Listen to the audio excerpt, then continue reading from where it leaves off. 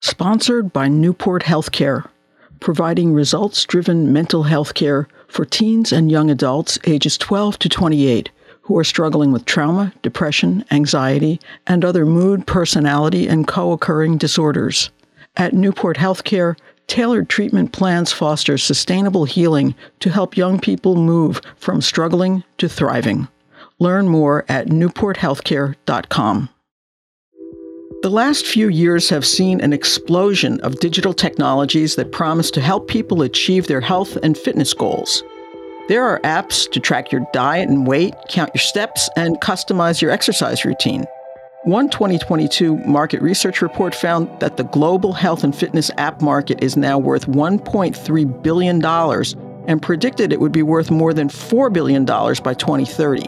These apps may be a commercial success, but are they a useful public health tool? As the world confronts what public health organizations have called an obesity epidemic, what role might digital interventions play in combating it? Do these apps work?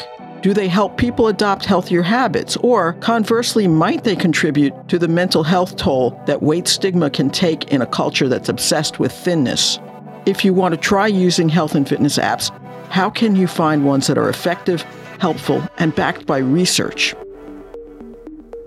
Welcome to Speaking of Psychology, the flagship podcast of the American Psychological Association that examines the links between psychological science and everyday life. I'm Kim Mills. Our guest today is Dr. Gary Bennett. Dr. Bennett is a clinical health psychologist and professor of psychology and neuroscience, global health, and medicine at Duke University, where he is also vice provost for undergraduate education. He is the founding director of the Duke Global Digital Health Science Center, where his research focuses on designing, testing, and disseminating digital treatments for obesity and other chronic health conditions, particularly for medically vulnerable patients. Dr. Bennett is a past president of the Society of Behavioral Medicine and has authored more than 150 scientific papers. His research has been featured in the New York Times, NPR, Time, and many other media outlets. He has also founded 3 digital health startups and advises digital health and consumer electronic organizations on the science of health behavior change. Thank you for joining us today, Dr. Bennett. The pleasure's mine. Thanks so much for the invitation. Let's start with a definition, as we often do on this podcast. Many of us are familiar with some commercial health and fitness apps. We've probably seen ads for Noom or downloaded things like MyFitnessPal. Is that what you're looking at when you study digital health interventions? How broad is the category, and what do you consider a real digital health intervention?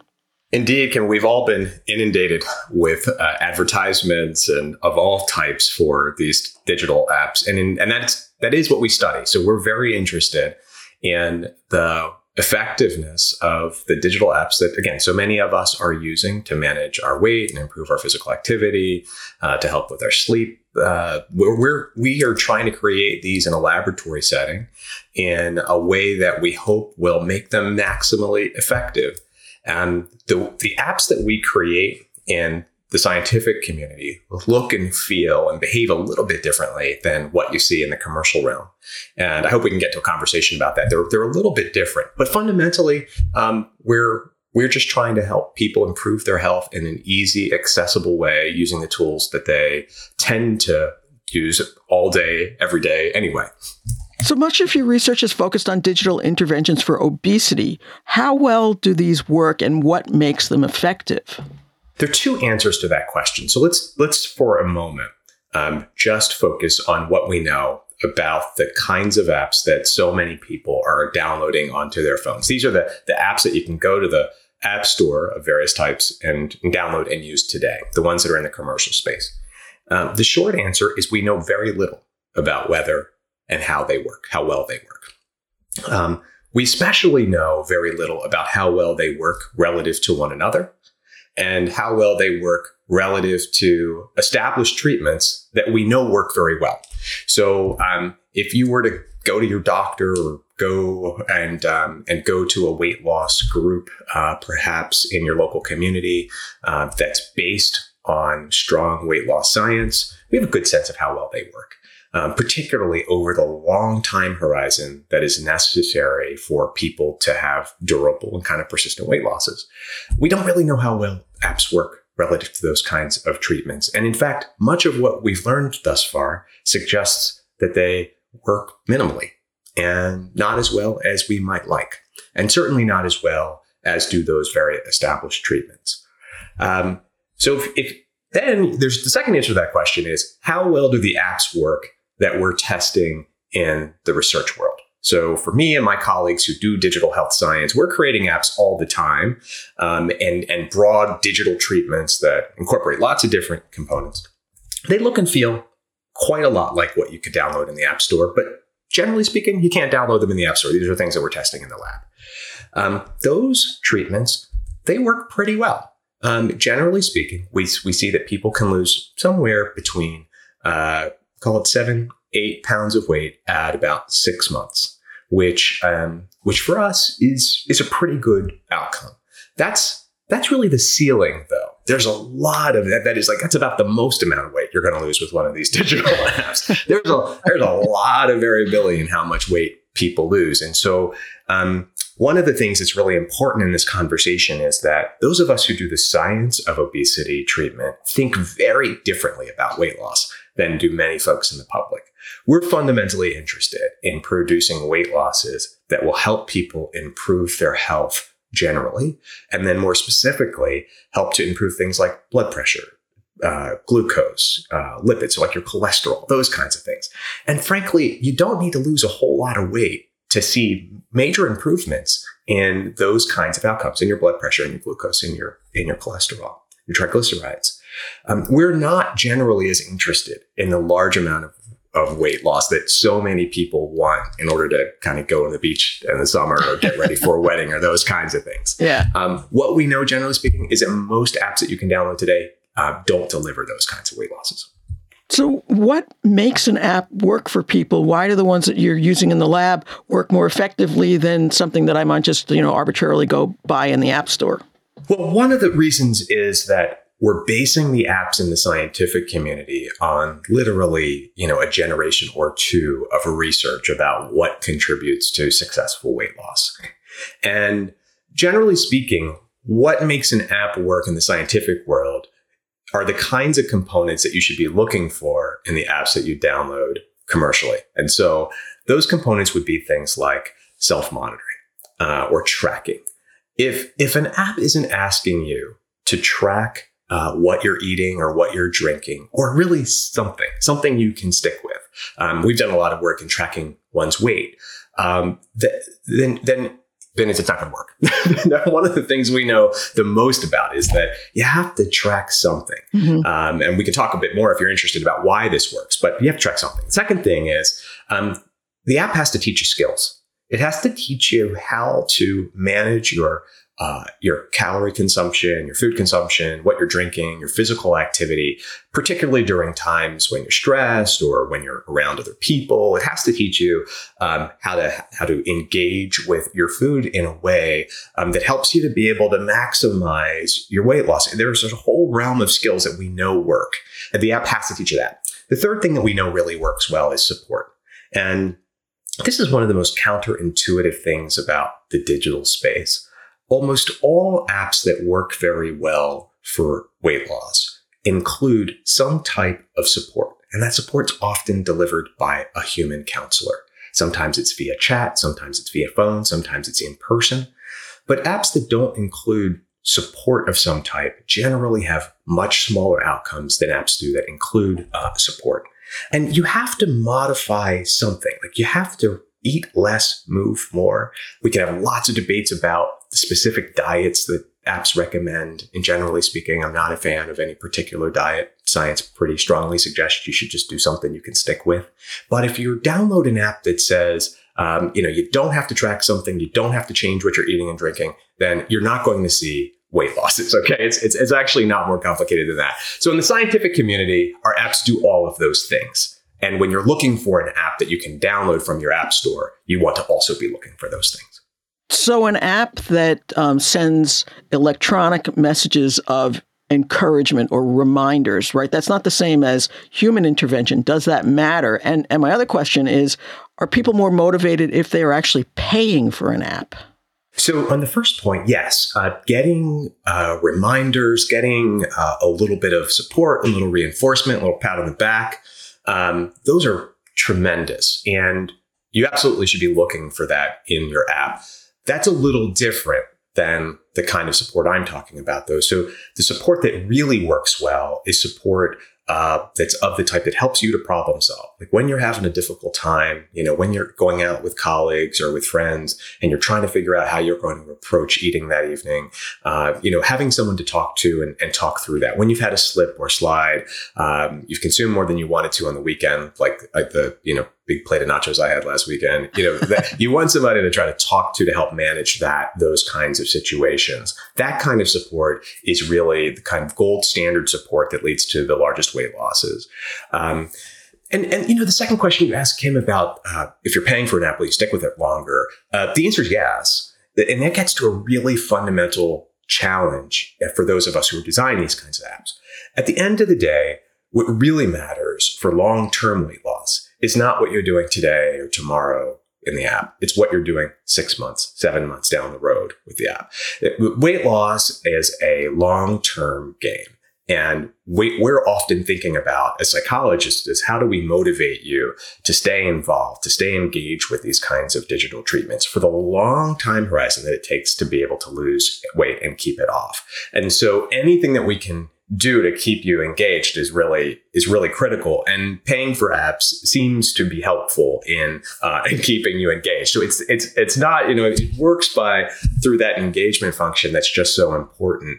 But at the end of the day, what we find in all the studies that have looked at this question is whether you're paying for the app or you're not paying for the app, whether you're using a science-based app or one that comes off the App Store, is that people have declining engagement. Over time, it just gets harder and harder to stick with these apps. And that's the really important scientific question that so many of us are struggling with right now. What about the apps that make you put in a goal, a weight loss goal? And so maybe you weigh 150 pounds and you put in that you want to weigh 110. Is that crazy? Does that help people, or is that more discouraging than anything else? It's critically important to have a weight loss goal. So that's first answer. Second part of that is, though, it's critically important to have an achievable weight loss goal. All right. So, sometimes with some of these apps that don't give you feedback about your weight loss goal, I get a little bit concerned. You're 150 pounds and you put in 100 pounds, you're going to lose 100 pounds in 3 months. That's not possible, or, it's possible. Or smart. Or smart. Certainly not smart. You don't want to do that. I can promise. We generally think that a safe amount of weight loss is somewhere between 5 to 10% of your body weight today. And generally, the other way to think about this is it's safe to lose about 1 pound to 2 a week. If you lose much more rapidly than that, you can put yourself in an unsafe situation, but you can also put yourself in an unsustainable situation. People who lose massive amounts of weight rapidly have a tendency to gain it back. So it's a kind of slow and steady amount of weight loss is what we're going after. And yeah, absolutely. If you use an app that doesn't allow you to put a weight loss goal, or doesn't give you a weight loss goal, you should look for one that has that feature. So weight and obesity are complicated topics. I mean, they're a health issue, but there's a lot more than health wrapped up in how people think about weight. And in recent years, there's been a lot of discussion about the toll that weight stigma can take in a culture that's obsessed with thinness, as ours is. Are you concerned that some of these weight loss apps are actually adding to the problem by contributing to a focus on weight that could be harmful to people's mental and physical health? Yeah, I am. I'll say I'm more concerned about the societal challenge of weight stigma. And it's a pervasive public health challenge. And I really do think it is a public health challenge for us, especially given the high rates of obesity that we have in this country. The fact that weight stigma is so normalized and so frequently experienced by people is a major concern. And, I have a student right now in my lab, Christina Hopkins, who's doing some really important groundbreaking work, I think, on this question. And what she finds is that experiencing weight stigma makes it harder for sure to lose weight. There's no question about that. But it exacts a significant emotional toll. It can affect your cardiovascular system. It can raise your blood pressure in the same way that we know other types of discriminatory stress can affect the body. It's a major challenge. And so I am concerned that the ease of accessing treatments via app can, for some people, lead to some challenging outcomes. But again, I think the societal challenge of weight stigma is really the bigger problem. And it's the thing that we need to contend with. When I talk about obesity, and when most of us in the business talk about obesity, we really think of this as a health condition, as a root cause of so many chronic illnesses, cardiovascular disease, diabetes, cancer. It is a risk factor that if we can address, we can really do a lot to improve people's health. And over the last 5 years, I would say all of us are struggling with how to talk about obesity and weight loss in a way that maximizes our attention to its health challenges associated with it, and minimizes the kind of stigma that we might be placing on our patients. So you've been studying digital interventions for other chronic health conditions in addition to obesity, and you just mentioned a few of them. What other health conditions can apps effectively address? And are these things that people can do on their own? Like, how do you track your own cholesterol, for example? Yeah, there's good evidence that we can help people to manage their blood pressure using apps. Particularly for folks who have hypertension, there was a change made in the definitions of hypertension and the guidelines for hypertension treatment a couple of years ago. And overnight, literally millions of Americans, developed a hypertension diagnosis because the hypertension guidelines were reset a little bit lower. And the first line treatment for a new hypertension diagnosis at a very low level is changing your diet and your physical activity. These are things that we know work. So a lot of the existing weight loss apps that help you to change your diet and physical activity can also be useful for these chronic conditions, and particularly hypertension and diabetes. We know that one of the best strategies to prevent the transition from what we used to call pre-diabetes, very, very low levels of diabetes, to full-blown type 2 diabetes is actually changing your diet, your physical activity, and losing about 7% of your body weight. So there's a way in which just focusing on changing your diet, improving your physical activity can have a range of benefits. There are definitely bespoke apps for managing your cholesterol and managing your blood pressure, managing your A1C. But for the most part, I'd say a lot of the weight loss actually do a really good job of helping us to modify the risk factors for those conditions and helping a lot of patients to self-manage their conditions. So you just mentioned self-management, but how do digital interventions fit into the larger healthcare picture? Are they something that people should be using in consultation with their physician or use on their own, or a little of both? It's my answer to this question has shifted a lot over the last couple of years. Particularly for obesity treatment, and for a long time, we suggested that patients talk to their doctor about their obesity, but the evidence was pretty clear that a lot of patients with obesity weren't receiving treatment for their obesity or counseling about their weight in the primary care setting. And there's good reasons for that. It's a very time intensive and expertise intensive and kind of undertaking that most physicians weren't trained to do or don't feel comfortable doing, weren't reimbursed to do, didn't have the time to do. And so for a long time, I thought, in fact, one of the reasons I started doing a lot of this work was to help to provide an additional treatment strategy that might help physicians to offload the obesity treatment to the app. So it's something that they didn't have to do in the course of their treatment. But in the last couple of years, what we've realized, including some studies that have come out of our group, it shows pretty clearly that when your physician knows about the treatment, the app that you're using to manage your weight, and when that physician gives you reinforcement, guidance, validation, pat on the back for using those apps, you actually lose more weight. And it's a pretty straightforward story. A lot of us feel very accountable to our physicians. A lot of us check in with our physicians to make sure we're doing the right thing. And when that physician feels like the app is the right thing for you to use and is giving you good guidance and good validation, we tend to do a little bit better. We tend to be a bit more motivated and a little bit more adherent and engaged with those apps. So my strong suggestion these days is that if you're trying to lose weight using an app, let your physician know. Let them know what app you're using. Let them know how you're using the app, and get them involved in that process. And I suspect it may have some benefits. It certainly can't hurt. Sponsored by Newport Healthcare. dedicated to providing sustainable healing for young people struggling with mental health concerns so they can move from self-destruction to self-esteem. Based in compassion and driven by outcomes, Newport serves teens and young adults ages 12 to 28 at residential and outpatient programs nationwide. Through tailored treatment and family support, Newport successfully addresses psychological and behavioral health issues, including depression, anxiety, PTSD, personality disorders, and substance abuse. Learn more at newporthealthcare.com. For some of our listeners who maybe want to try some of these apps, how do they find the ones that are effective? Or maybe they even want to use the apps that you're developing. Are there studies that you're doing right now that people could enroll in? Yes. So I'd say, in the commercial space, the thing to do is, get many of the apps that are widely available right now don't have a strong evidentiary basis, meaning there's not a lot of research trials that show that they work. So again, I think you want to look for those things, the self-monitoring, the support, the skills training, those kinds of those issues, and download an app that you can stick with. So one of the most important things in all of obesity treatment, whether you're talking about the specific diet that you're adopting or the app that you're using, it's all about being consistently engaged over an extended period of time. There are just some apps I just like the way they look better, right? Like I like the colors, I like the little things that pop up. They are easier to use.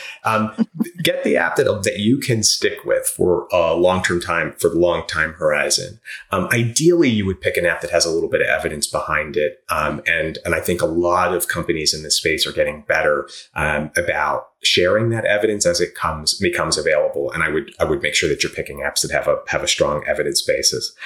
We are absolutely doing trials all the time, and maybe we can put our website in the notes, and anybody out there who's interested in our work is welcome to contact us and get involved. Okay, we will definitely do that.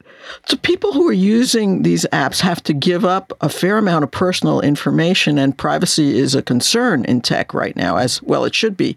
What can people do if they want to try these apps, but they're worried about giving up too much sensitive information? Yeah, this is just a pernicious challenge. We just haven't been able to nail this, over the 20-ish years I've been doing this work. It's gotten increasingly more challenging at the patient level or user level to help navigate all the various terms of service and terms and conditions and privacy challenges here. I'd say my general rule of thumb on this is that it's totally reasonable to download an app and use and invent a persona in order to evaluate whether or not that app works for you. This is what I do. Every time there's a brand new app that comes on the scene, I download it, I use it, and I have no shortage of variations on my name that allow me to try to hide a little bit. There's only so much you can do in that space. I think, as I noted before, the apps that work the best are those that have support involved. And so there are some very strong apps that have great user communities where someone can get a lot of support from talking to other users or talking to coaches and counselors that may be engaged in that apps. And I often recommend that people use fake names and things when you're using that as well. Getting involved is actually does lead to better outcomes. It's important. It's an important thing to do, but I rarely do that using my real name. The area where I think this gets trickiest is in device integration. And we're starting to see a whole range of devices come on the scene that purport to help you with your weight loss, but also can be linked with so many of these apps. Obviously, we've had physical activity monitoring devices for a long time, but now they're monitoring GPS, right? We have weight monitoring scales that are doing a whole lot more than they used than just monitoring your weight sometimes. And of course, we're seeing continuous glucose monitors and that some folks are using and connecting with their weight loss apps as well. So that's really where I think things get a little trickier. And my rule of thumb there with respect to device integration is to be judicious about, if you're concerned about privacy, and not everyone is, But if you're concerned about privacy, be judicious about whether you really need full integration of your devices with those apps. I find that often you get a little feedback from the device itself, and that's good enough for me. And so I often don't connect the devices with the apps, just to ensure that at least there's some firewalling of my data into different silos.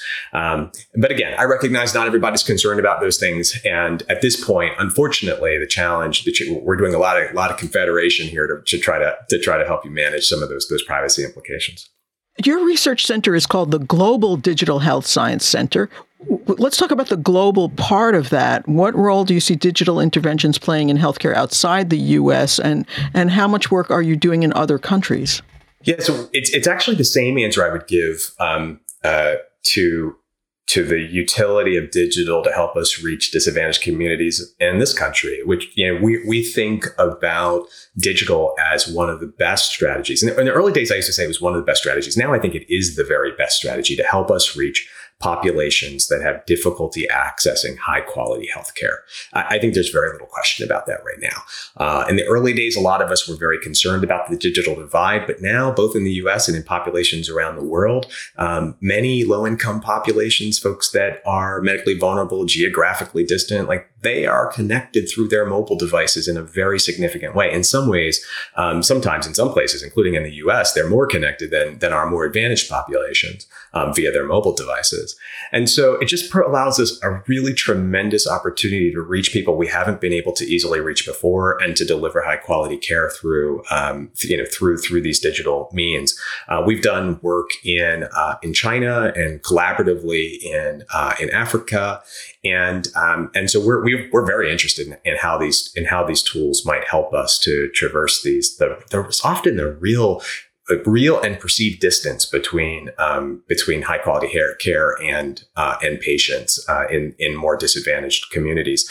And the good news, I think, at least in our early experience, is that a lot of our tools work a little better in these global circumstances than they do in the US. They work a little better in lower income populations than they do in higher income populations in many cases. I know that feels confounding in some respects, but the evidence I think is pretty promising in that regard. So I see massive potential for growth globally over the next 10 years for sure. Is that just because Americans don't like to be told what to do? What's the reason for that? Do you know? No comment on that one, but I will say that when one of the phenomena that you see a lot in these when you're studying digital health devices is that people tend to churn their apps very, very frequently. So, they'll play with an app for a little while, and they'll download the next one, they'll download the next one, they'll download the next one, right? And we see that we don't see that quite as commonly when we're doing global work. People tend to stick with the app. So we're not loyal. We're a little bit less loyal. I mean, this is one of the reasons why, for a long, long time, people, if I'm on an airplane, somebody asks what I do, and, I say I'm a professor, they say, what do you profess? And then I say, we laugh. And then I say, I do digital health research. And then they say, oh, so, that obviously this stuff doesn't work in older folks. I usually chuckle a bit because that too is quite counterintuitive. Almost none of these digital approaches work among young people and among young adults. There is very, very little evidence that we can produce health changes using apps in folks who are, 20 to 40. Give me somebody who is north of 50, 55 any day in any of my trials, and they're going to do a lot better. And a lot of it has to do with this. When you're a digital native, you're just used to churning, right? You try something for a little while, and then you throw it away and try the next thing. And as I mentioned before, so much of the promise of digital health depends on people being engaged with the app, actually using the thing. And what we find for folks who are a little bit older is they try it, they like it, they stick with it. Now, this isn't something that you researched directly, but I'm curious to hear your thoughts on mental health apps, since that's an area that's also received a lot of attention. And do you see a role for digital mental health interventions in addressing what some people are calling a mental health crisis? It is indeed a crisis, particularly among our young people. It's a pandemic on the order of others that we've experienced. It is the thing that literally in my administrative role all at Duke would keep me and my colleagues up at night prior to the pandemic, and the thing that I'm most concerned about as we come out of the pandemic. The Surgeon General has spoken very eloquently about this in recent years, and the truth is that we don't have great solutions right now. The mental health challenges, again, particularly facing young folks, but as is evidenced by the recent loss of Naomi Judge, really extends throughout our population at all ages. It's just something we have a massive challenge with. We're unbelievably under-optimized in the number of mental health care providers in this country relative to the size of the challenge. And so for that reason, I am quite bullish on the potential of apps to help us meet the need of the broad swath of the American population who are dealing with lower levels of anxiety, depression, burnout, stress, feelings of sadness. For those kinds of what we might call subclinical or just the kind of overarching feelings of sadness and burnout, stress, those kinds of things, I think app-based approaches can be very, very useful as a first line offering. As to kind of help give people a little bit of the skills and a little bit of the support to help them self-manage their way through some of those challenges. As people get into more serious levels of depression and anxiety, the kinds of clinical diagnoses that so many of us psychologists treat, I think we have less evidence in that space that the apps can work very well on their own to help people to manage their emotions. But I can tell you, as a person who thinks about the mental health challenges facing a large number of young people in a university, I think apps absolutely have a role to play in helping us ensure that we can deliver the kind of skills training and support that would be just too difficult for us to do, because we just, frankly, none of us have enough counselors to be able to do that work well. Have you seen an uptick in interest over the past couple of years in your research, particularly because what we have found from our polling during the COVID-19 pandemic is that a lot of us are gaining or losing weight that we didn't intend to? Both are true. Goodness, yeah. People around here have often been telling me about their pandemic weight or their lockdown gains and these things. And we have a little bit of evidence that that's true. The studies that have been tracking weight during the pandemic definitely show that people have been gaining. We've seen a retreat in the amount of physical activity that people are getting, other types of problematic health behaviors. So yeah, we're seeing a lot of interest in digital health approaches in our trials. And a lot of interest in signing up. A lot of us have just gotten more comfortable using technology during the pandemic to manage all manner of aspects of our lives, and I think this is just another one of them. I'll tell you, the other thing that's happened in that regard that's been really useful is that the policy environment has changed a great deal during the pandemic, and so my vision for what digital health could represent as part of the healthcare system has changed a lot in the last 2 years. I now really think that we have the ability to very widely implement digital strategies as part of our health system. To date, a lot of the digital health apps have really been like part of consumer electronics companies. They've been things that you download from companies that aren't necessarily associated with where you go to get your healthcare, and that's changing very, very rapidly. And it's if there's any silver lining in the pandemic, I think that's one. Are you seeing big healthcare providers then trying to develop or partner with people like you who are developing evidence-based apps? Like, could I go to Kaiser Permanente, where I have my insurance, and get some apps? I haven't seen anything other than I think they've made Calm available. Yeah, it's a very good point you make there, Kim, because I'm seeing two things happen. One is whenever a big health system decides it wants to do something new, they have this build versus buy challenge. Like, are we going to make it ourselves? Are we going to go out and do a deal where we can help to purchase it from somebody who's already doing it? And so what I'm seeing are that health systems are doing both of those things at the same time.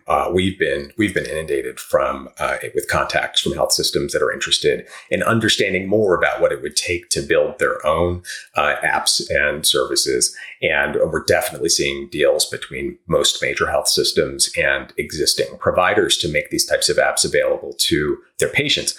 But they're rightfully struggling with the same thing that I mentioned at the beginning, which is, your health systems, for the first thing that they want to know is, do these things work, and how well do they work? It's the right question to ask. And so it's in my view, we're in a very good time, because for the health systems that are not getting the answers they want from commercial app providers, my hope is that those commercial app providers will do more research trials and find ways to improve the effectiveness of their apps. And my hope is that a lot of the big health systems will choose to work with folks who already have things sitting on the shelf that work pretty well. So I'm hoping that the landscape for high quality apps improves over the next couple of years. So what's next for you? What are you working on in your research lab? Well, two things. One is we're really interested in cracking this, what we call this engagement nut, which is, what we say around the lab a lot is, generally speaking, if you use more, you lose more. And the real challenge in weight loss treatment isn't the diet. It isn't the physical activity prescription. It isn't how you're going to self-monitor. It's not which skills to teach. It's how to keep people engaged over a long period of time in a way that keeps them motivated, enhances their motivation, doesn't make them feel stigma or shame, really helps them it has a kind of whole person feel to it. So we're spending a lot of time now thinking, what keeps people engaged in these kinds of treatments, and how can we optimize our apps to help make it easier for people to stay engaged? And then the other thing we're working a lot on, and this is a little bit of a kind of a pointy-headed academic answer, but I'm a professor, so here you go. Is that for me, the fundamental, as I said before, the fundamental contradiction of all this stuff is that almost all health apps work better when a human's involved. I've been programming from a very, very early age. I am not very good at it, but I still play around.